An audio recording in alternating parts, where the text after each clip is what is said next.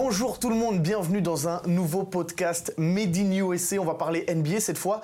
Ça fait un petit moment qu'on s'est pas retrouvés là autour de cette table. On s'était quitté pour le Super Bowl. Cette fois, on va revenir aux choses sérieuses. On va revenir au basket et à la NBA. Et puis voilà, exactement. J'ai le plaisir aujourd'hui avec moi d'avoir Eric Lenoir. Comment ça va? Très bien. Prêt pour les playoffs? Ah ouais, tout à fait. On est chaud. Ça va être chaud. Ouais. On est très chaud. Et puis un invité aussi qu'on a vraiment beaucoup de plaisir à avoir, Anthony Lambeau. Oui, merci, bienvenue. Tu vas bien? Oui, super. Impatient de pouvoir débattre à ce sujet. Bah oui, évidemment, on va parler playoffs, mais surtout, avant, une petite félicitation quand même à Anthony qui a gagné la Coupe de Belgique la première fois avec Limburg United, donc félicitations Anthony. Merci beaucoup. Bon allez, on part directement sur les choses sérieuses, comme on vous le disait, on va parler des playoffs, mais avant, on va quand même revenir sur cette saison régulière qui nous a quand même réservé pas mal de choses. On a vécu beaucoup de choses. Et donc, messieurs, je vais vous demander tout simplement quelle a été votre déception de la saison, Eric? Ma déception, elle était double. Et c'est amusant parce que c'est vraiment les deux équipes que beaucoup de gens voyaient en finale. Donc voilà, mes déceptions, ce sont les Lakers et ce sont les Nets, même si les Nets, eux, sont qualifiés. Les Lakers, moi, j'y croyais pas. Donc à ce niveau-là, j'ai été cohérent. Depuis le début. Depuis le début, j'ai dit, moi, j'y crois pas, ça marchera pas. Ça s'est malheureusement vérifié. Et je dis malheureusement, vraiment, sincèrement, parce que c'est toujours dommage d'avoir une franchise comme ça, avec une telle aura avec la fanbase, c'est plus suivi. Qui se viande, mais grandement. Et ça devient vraiment un des plus gros flops de l'histoire de la NBA, parce que sur le papier, jamais une équipe avec un tel CV n'avait terminé 11e. Donc c'est quand même incroyable. Il y a quand même 2 anciens MVP avec LeBron James et Westbrook, 5 futurs Hall of Famers avec LeBron, Westbrook, Melo, Davis, Howard, et puis l'un des 5 meilleurs joueurs de tous les temps avec LeBron. On peut dire ça comme ça sans vexer personne. Donc voilà, si vous voulez encore, j'ai même des chiffres plus poussés si vous voulez. Les Lakers cette année, c'était 53 apparitions au All-Star Game, 44 présences dans les All-NBA Teams, 6 titres de champion, 122 493 points, 46 329 rebonds, 25 164 passes. Même les Lakers de Kobe, Dwight, Nash et Gasol, avec le même type de problème à mi-chemin, avec les blessures, l'alchimie foireuse, etc., ils avaient quand même réussi à finir 7e à l'Ouest. Donc voilà, c'est la grosse déception pour moi. Et les Nets, ils sont encore là, donc il ne faut pas les enterrer trop vite. On va parler des Nets un peu après. On sent que tu as préparé le dossier, en tout cas, je suis chaud. contre les Lakers. Mais pas contre, mais juste... Tous ces chiffres aussi, ça montre qu'il y avait de la vieillesse. Anthony, selon toi, pourquoi est-ce que ça n'a pas marché du côté des Lakers? Moi, je pense que ça a commencé notamment un peu avec, si on regarde un peu l'âge de tous ces joueurs. C'est ça, la vieillesse, ouais. C'était un risque à prendre. Comme Eric l'a dit, c'était des joueurs avec un gros CV, donc on savait qu'ils étaient capables de faire quelque chose, mais malheureusement, il n'y a pas eu cette alchimie pendant la saison. Il y a eu beaucoup de blessés, des joueurs mis de côté, on essayait de les mettre au repos, de les faire jouer ensemble. Au final, ça n'a jamais accroché, ça n'a jamais collé, et du coup, malheureusement, ils n'ont pas pu mettre cette équipe en play-off. Et comme Eric l'a dit, je pense que c'est un gros flop, parce que quand on voit tous les joueurs réunis dans cette équipe, c'est vraiment triste et dommage. Et Westbrook, souvent, c'est lui qu'on pointe du doigt dans les médias, que ce soit européen, surtout américain, c'est vrai. Est-ce qu'on est d'accord avec ce pointage du doigt? On voit des compilations où Westbrook, il met des briques partout. C'est pas faux, mais est-ce que ce n'est que de sa faute? Non. Enfin, en tout cas, pour moi, non. Il sert de bouc émissaire. Et ça, c'est assez injuste, même si je suis le premier à dire que voilà, ça n'a pas fonctionné. Westbrook n'a pas fonctionné aux Lakers. Il est quand même leader de l'équipe dans plein de catégories, rebonds, etc., etc. Donc, il faut voir ses stats qui sont quand même pas mauvaises. À la fin de saison, c'était lui qui tirait les Lakers. Le peu qu'il y avait, c'était lui. Alors, est-ce que maintenant... Alors là, je vais encore me faire allumer parce qu'on va encore... on me dire que c'est un anti-LeBron, etc. Donc, je vais commencer par Davis. Davis, qui a malheureusement confirmé son statut de joueur de cristal. Ça, c'est clair. Ça, on l'avait dit aussi en début de saison. Tout va dépendre de l'état de santé de tout le monde, en plus de l'âge, dont on avait parlé aussi. Et puis, il y a un moment donné, il y a quand même ce problème d'alchimie qui n'a jamais pris. Alors, trop d'ego, trop d'expériences différentes. Est-ce que... Moi, je suis désolé, mais le recrutement était bon? Non, je ne pense pas. Ça n'a pas été équilibré. LeBron a joué son rôle dans le recrutement, je suis désolé. Ça, c'est clair. Non, mais bon, c'est comme ça. Il l'assume aussi. Il l'assume, oui, si on veut, mais enfin bon. Il a quand même joué un très grand rôle. Il a fait venir Westbrook. On a eu la sortie de Magic Johnson qui a expliqué que, logiquement, c'était DeRozan qui devait venir et que LeBron a insisté pour avoir Westbrook. Il a insisté pour avoir d'autres joueurs. Il en a fait partir d'autres. Donc il y a une responsabilité de LeBron dans l'échec des Lakers, ça c'est indéniable. Maintenant, c'est un échec collectif. Vogel n'a jamais réussi à trouver le système qui pouvait convenir. Pas facile avec des gars comme ça, mais bon, c'était son job. Il n'a peut-être pas la carrure pour une équipe comme les Lakers. Et donc voilà, mais tout mettre sur le dos de Westbrook, je trouve ça assez injuste. C'est compliqué. Anthony, est-ce que selon toi, il est grandement, sans dire totalement, responsable de cet échec des Lakers? Non, c'est quelque chose que je pense aussi dans le fait que, comme Eric dit, le problème c'est qu'on met la faute sur Westbrook parce que c'est lui qui a peut-être eu le plus de flops pendant la saison. Un tir qui va toucher les 24, le petit shot à mi-distance qui va toucher aussi la planche. Donc, on va dire que Westbrook a apparu plus que nécessaire dans chaque team de foule. Du coup, les gens mettent facilement la faute sur Westbrook.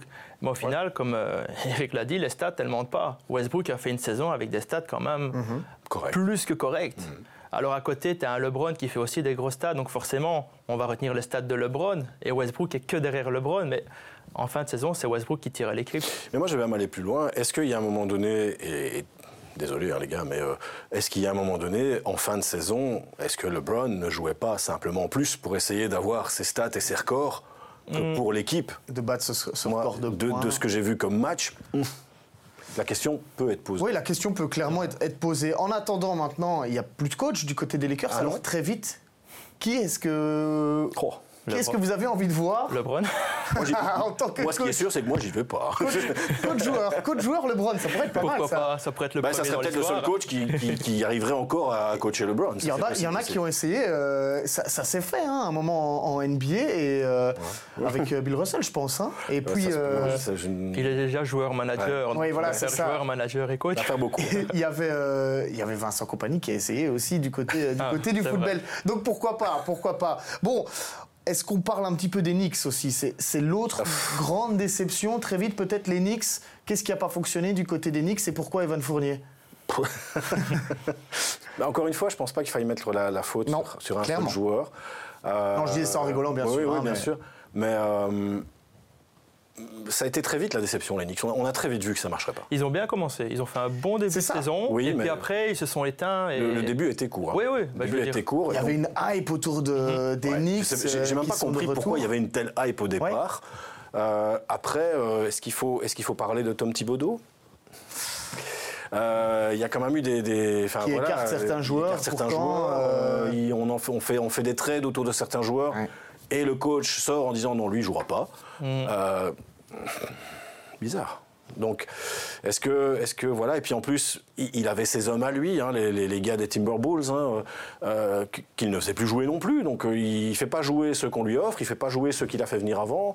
Donc, on ne comprend pas bien. Ouais, c'est clair que du côté des Knicks, c'était compliqué. Il y a eu plusieurs histoires aussi avec Randle. Donc, il y a eu des matchs où il passait complètement à côté de son match. Il n'a pas eu le même rendement que la saison passée. L'année passée, il a fait une saison de malade, All-Star et tout ça.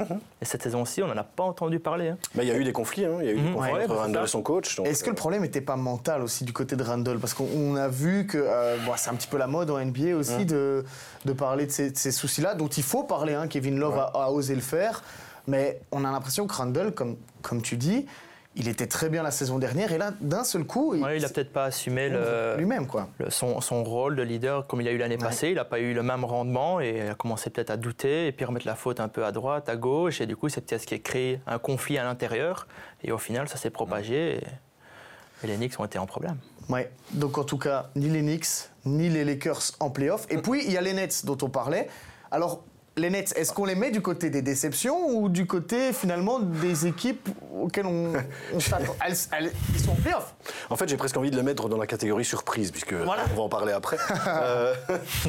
Bonne transition. Donc voilà, c'est compliqué. Moi, je les garde maintenant comme des sérieux outsiders, on va dire. Mais c'est décevant quand même, parce qu'il y a eu quand même pas mal de choses qui se sont passées. Beaucoup de choses extra-sportives. Il y a eu le problème Kyrie, il y a eu le problème Harden. Donc, on ne peut pas vraiment parler on parle beaucoup de Steve Nash aussi, mais bon, quand on voit les problèmes auxquels il est confronté, c'est quand même un petit peu compliqué. Donc, je pense que c'est une déception sur la qualité de leur saison régulière. Après, on les attendait premiers. Ils sont encore là. Et ils peuvent aller jusqu'au bout. Et alors, au moment où on enregistre cette émission, on est donc le jeudi, et on vient de me souffler dans l'oreillette que Ben Simmons allait jouer en play-off. C'est ce qu'on a dit. Ça peut clairement pencher dans la balance aussi. Hein. Oui, sauf que Ben Simmons n'a pas encore joué un seul match avec les Nets. C'est pas intégré au système. Ben Simmons, ça fait plus d'1 an qu'il ne joue plus. Il a été blessé, donc manque de rythme. Alors déjà, c'est pas évident, et ça Anthony peut le confirmer, c'est pas évident pour un joueur de revenir en pleine saison régulière. Surtout qu'en plus, ce serait une nouvelle équipe. En plus, dans une nouvelle équipe avec des nouveaux systèmes, etc. Ouais. Et en plus, revenir. Du coup, il a le temps d'étudier les systèmes pour l'instant. Oui, ça sur le coup. S'il les connaît pas, c'est que vraiment, il a fait autre chose. Mais revenir en play-off NBA, où là, le niveau d'intensité, il fait x5 par rapport à la saison régulière. Waouh, c'est costaud. En plus, il va y avoir une pression autour de son nom. Je veux dire, c'est Ben Simmons. On en parle beaucoup. Donc, il va devoir apporter quelque chose. Si c'est pas le cas, on va lui tomber dessus. Les médias américains vont lui tomber dessus tout de suite. Tout de suite, donc, ça c'est clair. Surtout qu'il est dans une équipe qui tourne déjà. Avec des Kyrie, des KD.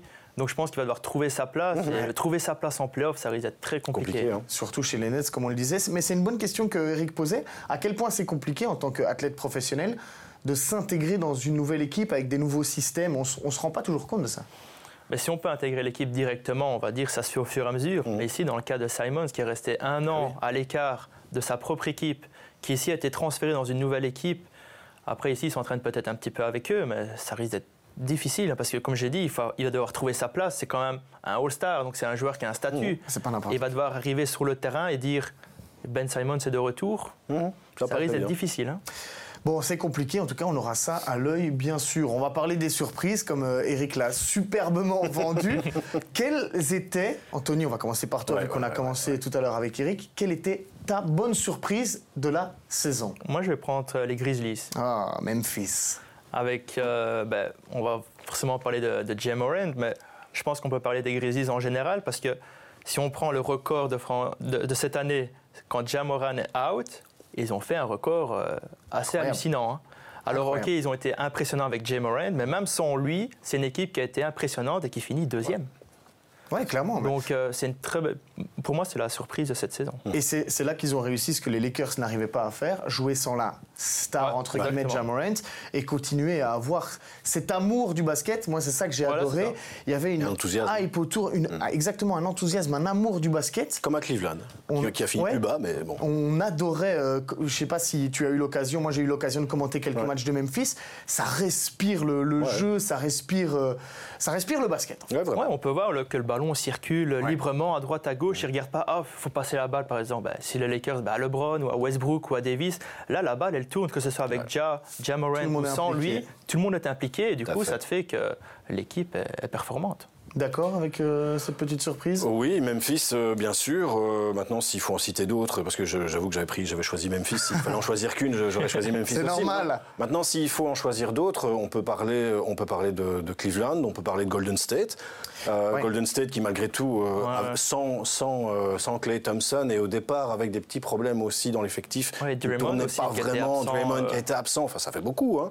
Ils sont quand même là, ils terminent dans le top 3 avec un Curry qui a fait une première partie de saison, enfin 2 tiers de première partie de saison, mais monumental. C'est parce qu'il a été blessé, sinon il serait aussi candidat au titre de MVP. C'est clair. On a le retour de Klay qui montre de très bonnes choses. Donc ça reste quand même, une demi-surprise, les Golden State Warriors. Et alors Cleveland, même s'ils ne sont que dans les play-in.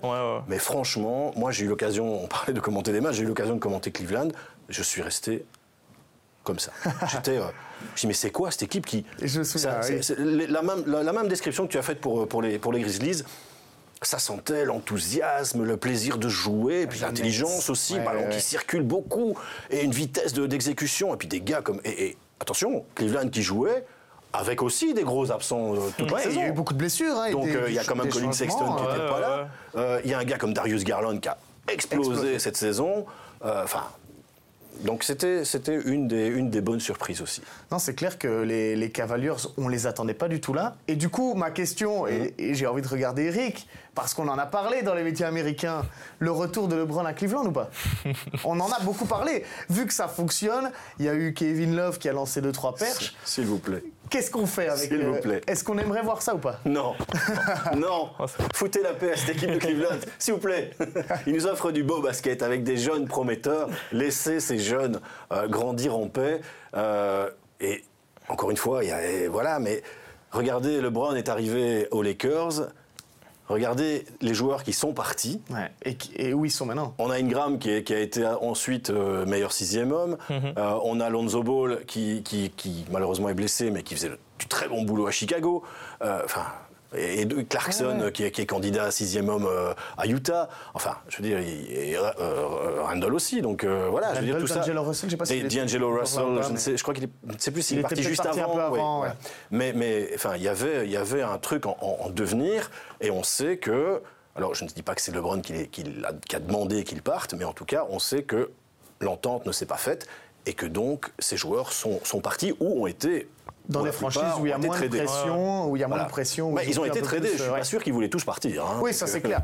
De toute façon, ça dépendra de où va jouer son fils, ça, on en est sûr. Aussi, oui. J'avais aussi envie de vous parler un petit peu des Bulls. Parce que les Bulls, il y a eu des DeRozan, dont on parlait tout à l'heure, qui avait été classé par Bleacher Report, hein, le média américain, comme le plus mauvais transfert de l'intersaison. Finalement, il explose, il y a un Vucevic, et là aussi, il y a une sauce qui prend du côté des Bulls. Alors, c'était pas mal ce qu'on a vu quand même du côté de Chicago. C'était pas mal au début, c'était pas mal sur les 2 tiers de la saison régulière. DeRozan, on en avait parlé au début de saison dans le premier podcast. Moi j'avais dit si DeRozan retrouve son niveau All-Star, ce sera une super pioche. Il a retrouvé son niveau All-Star, c'était une super pioche. Vucevic a quand même un petit peu déçu sur la fin. Sur la fin, beaucoup. Il a fait un bon début de saison et puis malheureusement il s'est un peu éteint et les Bulls s'en sont ressentis aussi. Bon, malheureusement Lonzo Ball était blessé. Donc, ça aussi on le ressent. Hein. Donc voilà, donc on espère que ces Bulls-là nous reviendront en octobre avec un roster complet, en bonne santé, et qu'on voit un peu ce dont ils sont vraiment capables. Et pourquoi pas en play-off avec les retours de Caruso et Williams. Mais bon, peut-être. Il y a un petit point d'interrogation sur les Bulls, ça pourrait être la surprise des play-offs. Ça fait partie des équipes que personne ne veut jouer. Hein. Non, au complet, ça reste une équipe très difficile. Les joueurs vont perdre, enfin les équipes qui vont jouer contre les Bulls vont perdre des plumes. Hein. Ça c'est clair. Voilà, ils passeront peut-être, ou ils passeront même sûrement. Pas facilement. Mais il n'y aura pas de sweep contre les Bulls. Non, c'est impossible. Et puis j'avais aussi noté, mais c'était dans les déceptions, le record des Kings quand même, Sacramento, un petit mot sur Sacramento qui fait venir Sabonis et puis. Est-ce qu'on y croit dans le futur en fait à ce duo Fox-Sabonis? Je suis pas sûr que parce que Fox cette saison, on n'en a pas entendu parler. Sabonis qui cartonnait assez bien Indiana, incompréhensible le transfert aux Kings. Transfert bizarre, hein. Donc bizarre non, dans le sens où Indiana veut reconstruire manifestement. Ouais. Donc il y a probablement Miles Turner va partir aussi à l'intersaison. Donc il y a une volonté de reconstruire et de repartir à zéro. Donc on se débarrasse des gros salaires, c'est souvent comme ça que ça marche en NBA. Maintenant, De'Aaron Fox, je suis pas sûr qu'il va rester à Sacramento. On s'est défait de Marvin Bagley, qui était quand même un top 3 de draft. Ça, c'est une déception. Bon, voilà. Qui a été drafté devant des gars. Ah oui, non, mais c'est voilà, donc c'est vraiment. Ça, c'est incompréhensible du côté des Kings. Donc c'est compliqué à Sacramento. On a l'impression qu'ils ont perdu ils ont un peu perdu le fil depuis plusieurs années et ils n'arrivent pas à se reconstruire convenablement.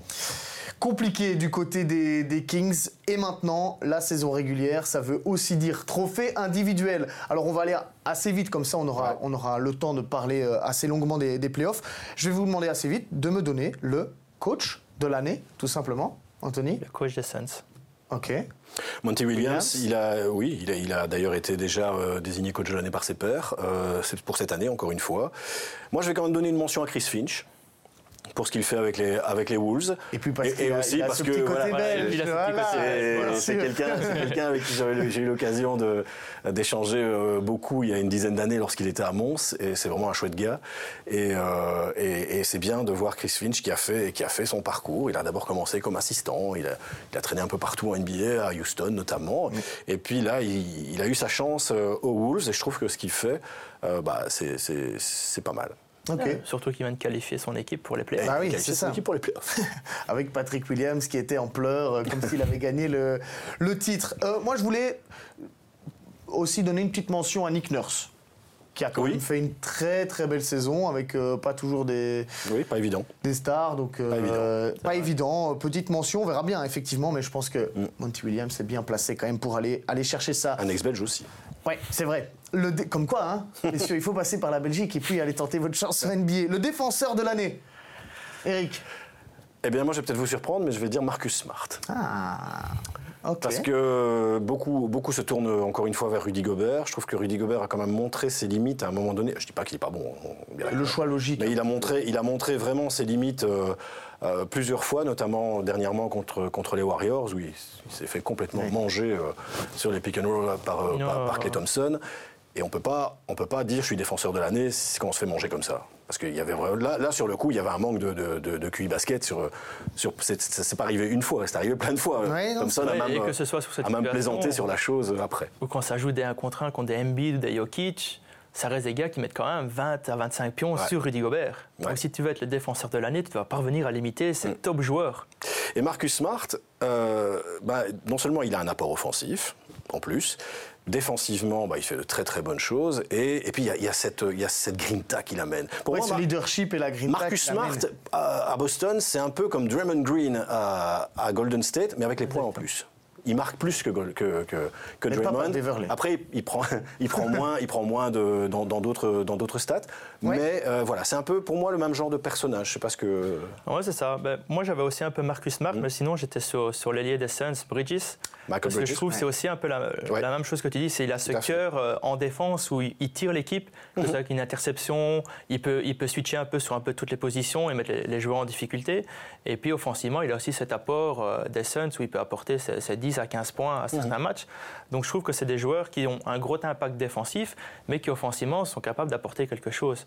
Donc voilà. C'est important. C'est vrai que c'est important dans le classement. Bon, pas de Gobert, donc pas de Green non plus. Ok. On va passer au MIP.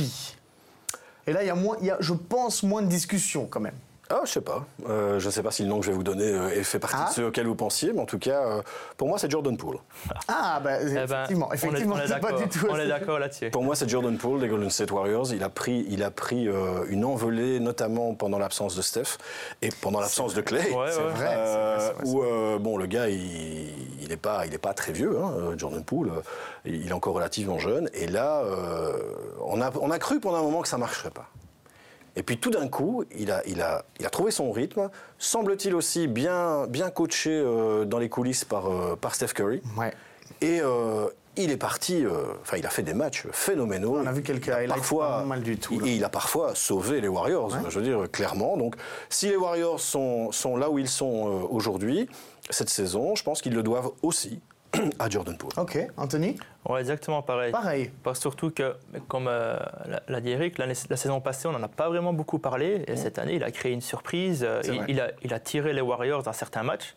Notamment ici en fin de saison, il y a eu des matchs où pas de Curry, pas de Raymond, pas de Klay, mais il faisait ses matchs, il allait chercher ses 30 points et il tirait les Warriors. Et encore une fois, sans vraiment prendre le ballon à lui, il laissait le jeu se dérouler et c'est un joueur qui sait tout faire offensivement. Ouais. Arriver, shooter. Je pensais qu'on allait partir sur Ja Morant, mais Jordan Poole, j'aime beaucoup l'idée aussi. Ja Morant, on a vu ce qu'il plutôt le mettre dans la catégorie presque MVP, quoi. Oui, mais du coup, il a progressé. Vu qu'il est dans cette catégorie de MVP, c'est qu'il a progressé aussi. Mais on verra bien. On peut aussi parler de justement un autre Bridges du côté des Hornets. Donc là aussi, c'est assez ouvert finalement. Le rookie de l'année. Pour moi, il n'y a pas photo. C'est Evan Mobley de Cleveland. Alors peut-être que Scottie Barnes ou Cade Cunningham vont réussir à un moment donné, je ne sais pas, via les votes ou je ne sais pas, à lui piquer le trophée. Pour moi, je pense que le rookie qui a eu le plus d'impact dans une équipe, qui malgré tout joue maintenant les playoffs, les play-in. On ne sait pas encore. C'est pas encore, mais au moment où on enregistre peut-être les playoffs. En tout cas, il a participé à amener les Cavaliers à ce niveau-là. Donc je trouve que Mobley a une petite longueur, gros impact, ouais, c'est vrai, petite longueur d'avance. Moi, je crois que je vais peut-être créer la surprise, parce qu'on n'en parle pas vraiment, mais je dirais le Warner de Orlando Magic. Ouais. Qui a fait une très très bonne saison. Et malgré le bilan, c'est pour ça qu'on en parle moins. Ça, malgré le bilan des Magic, je pense qu'il a fait ses matchs, il a fait sa saison, il a fait ses stats.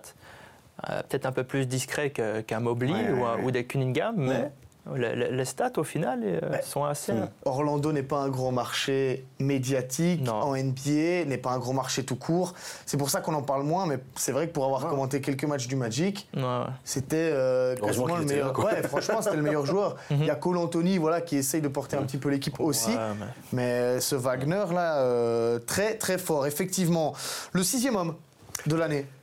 Tyler Hero. Là, il n'y a pas photo. Il n'y a pas photo. Là, il n'y a pas photo. Un peu plus de 20 points de moyenne, un peu plus de 39% à 3 points. Dans la première équipe à l'Est. Souvent dans la première équipe à l'Est, souvent aligné au moment du money time. Il est souvent dans les line-up qui terminent les matchs. Je pense qu'il n'y a personne qui a eu un impact comme Tyler Hero. Après, je mettrais bien une petite mention quand même à quelqu'un comme Jordan Clarkson des Jazz. Et qui est toujours là. Et à Kevin Love, chez les Cavs, qui, du banc, je trouve, a fait vraiment du bon boulot. On a retrouvé un Kevin Love comme on l'avait connu. Plus serein, plus sain, et qui re-aime le basket, moi, et puis on l'a retrouvé efficace, on l'a retrouvé un peu comme on le connaissait au moment du titre de Cleveland. Oui, clairement, Kevin Love, donc d'accord. Mais Tyler Hero, loin devant. Il n'y a pas photo, de toute façon, ça va être Tyler Hero. Et puis, la grande discussion, le plus gros trophée, celui du MVP. Il y en a 3 dans la course. Alors, ça on montrera après, c'est la surprise. Est-ce qu'il est là ou pas? Anthony, c'est qui le MVP pour toi? Moi, je dirais Jokic. J'ai envie de dire Jokic, mais je pense que ça va jouer quand même avec Giannis Antetokounmpo. Parce que... Pas Embiid, donc ok. Embiid, je ne le mettrai pas parce que, ok. Je note. il a fait sa saison, il a fait ses stats, ses gros matchs, mais... Pour être retenu contre toi. Voilà, il n'y a pas de souci, j'assumerai. Mais quand on regarde, Giannis, c'est quand même un joueur qui reste constant. Giannis et Jokic sont les joueurs les plus constants sur la saison. C'est clair. Je pense au niveau des stats, c'est indéniable. Donc... les Bucks sans Giannis... Voilà. C'est pareil pour Denver. Oui, mais enfin, c'est pareil. Oui. C'est pareil pour les 3, en fait. Tu retires les 3 joueurs. J'allais dire, c'est comme les Lakers sans LeBron. Ça aurait peut-être été mieux cette année.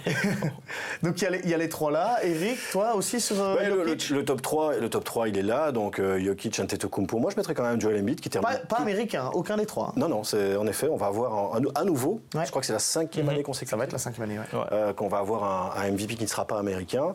Il faut quand même laisser à Joel Embiid le fait qu'il termine meilleur marqueur de la Ligue en saison régulière, avec 30 points de moyenne, c'est quand même pas mal. Donc moi je vais le laisser dans le top 3, mais je vais donner ma préférence à Niko Jokic, parce que ce qu'il a fait avec Denver, sans Jamal Murray, sans Michael Porter, il a porté Denver. Là, il a vraiment porté tout. Et il a joué énormément de matchs. Il n'est pas resté sur le repos, il n'est pas resté sur le côté. Malgré cette petite entorse... avec le jumeau, avec ses frères. Ça ne dérange personne finalement. C'est pas que ça ne dérange pas, c'est que c'est comme ça fait partie des choses qui se passent en NBA.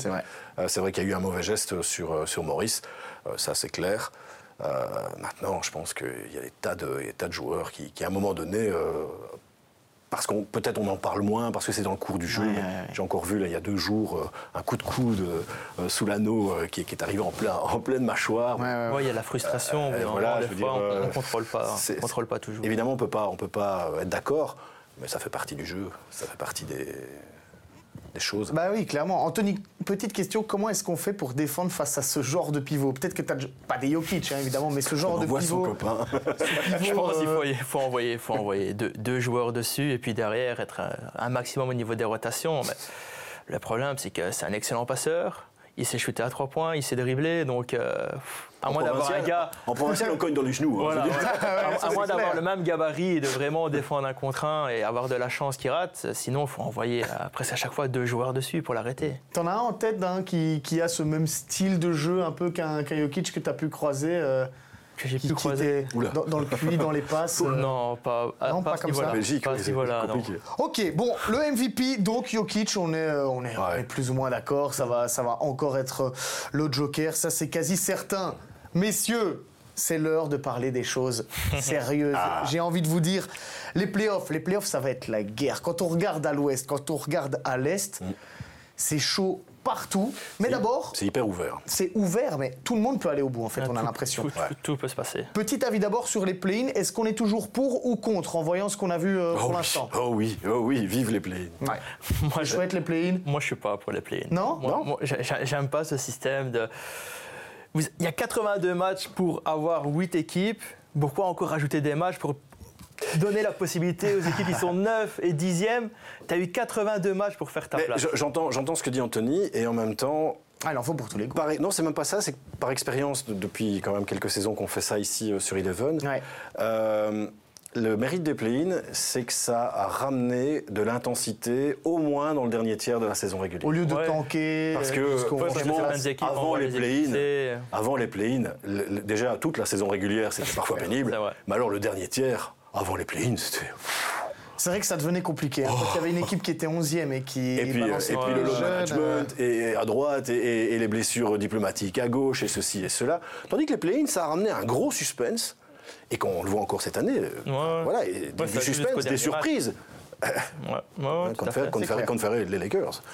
Mais d'autres aussi. Donc moi je trouve que tout ce qui peut amener un suspense supplémentaire et une intensité supplémentaire est bon à prendre. Est bienvenu. Mais ça n'est que mon avis. Sur cet avis-là, je suis d'accord. Mais voilà, tu as quand même 82 matchs pour faire ta place pour aller en play-off. C'est plus que suffisant pour moi. C'est vrai. On peut le voir comme ça aussi. L'idéal, c'est 72 matchs et des Voilà, 72 matchs et des play-in. Ça peut être pas mal. Dites-nous aussi dans les commentaires, tiens, de la vidéo YouTube par exemple, si vous êtes pour ou contre les play-in. En attendant, messieurs, on va partir à l'ouest.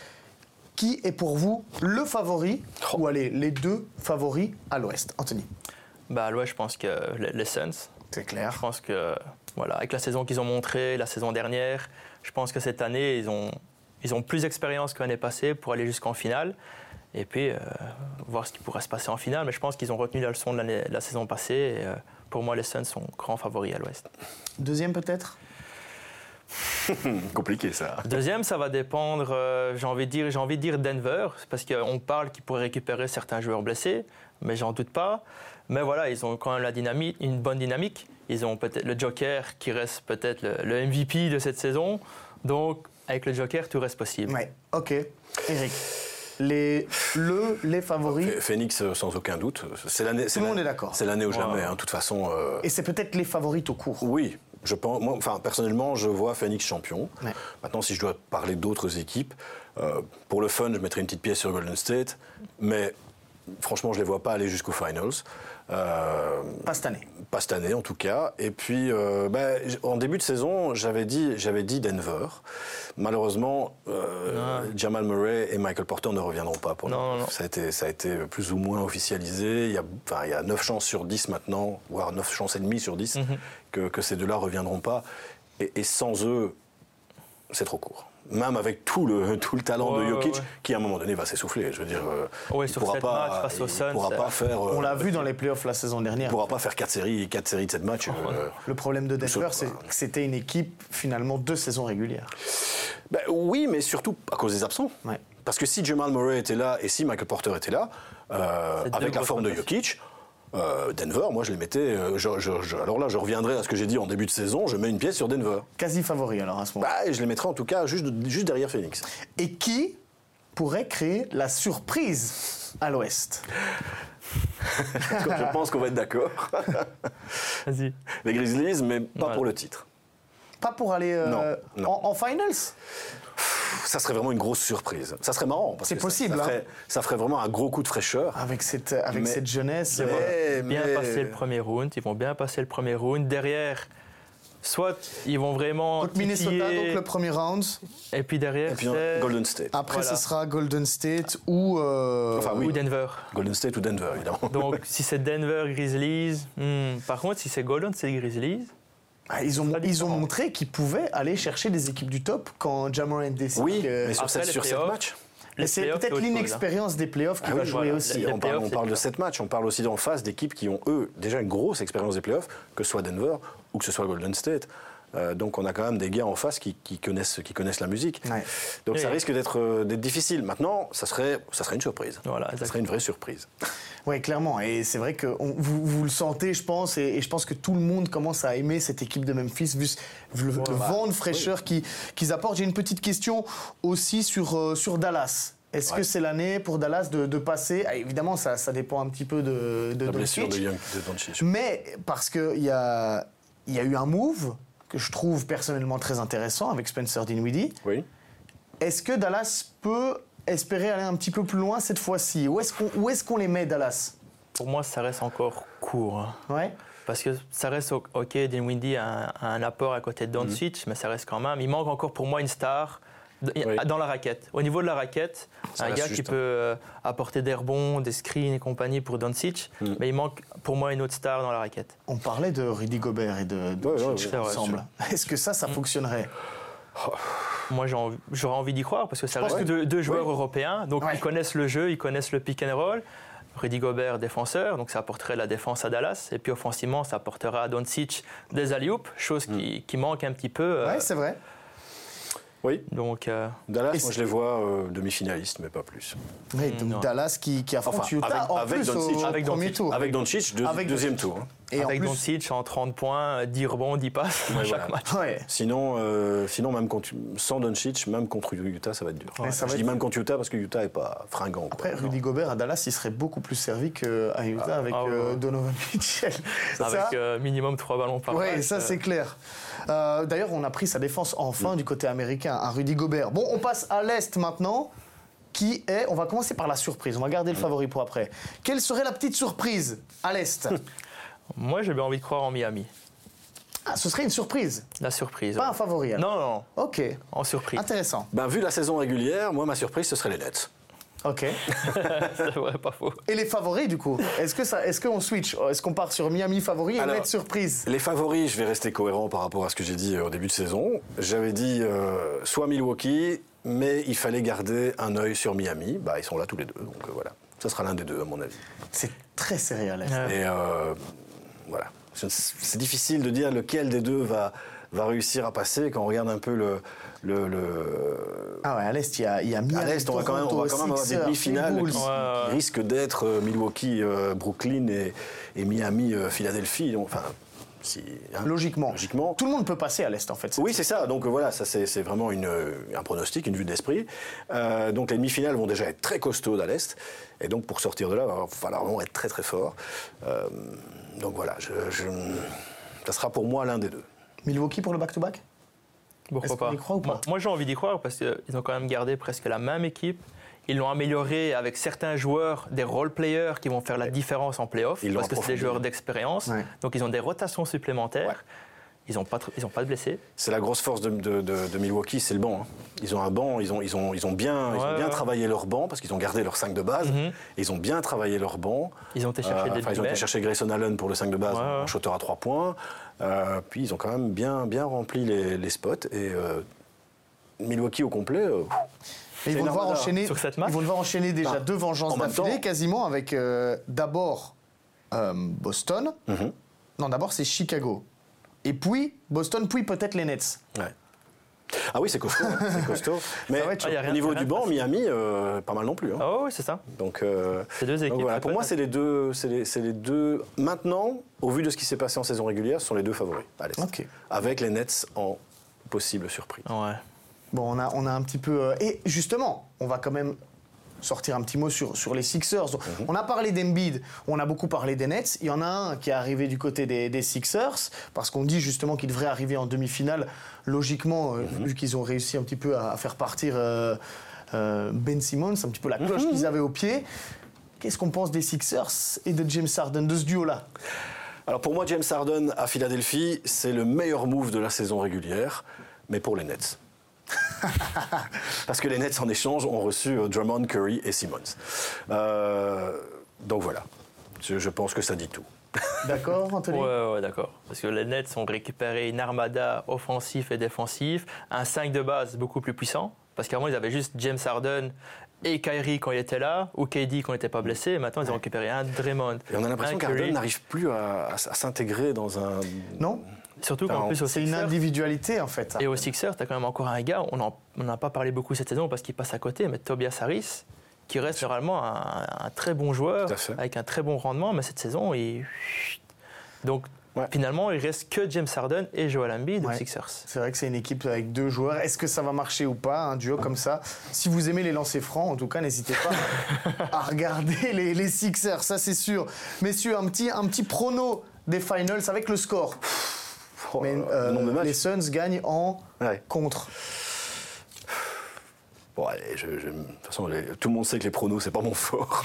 On les a, on va les partager après d'ailleurs. Mais bon, pronos. Moi je vais me mouiller, je vais dire Phoenix-Miami, Phoenix en 6. Ok. Moi, Phoenix-Bucks et les Suns en 7.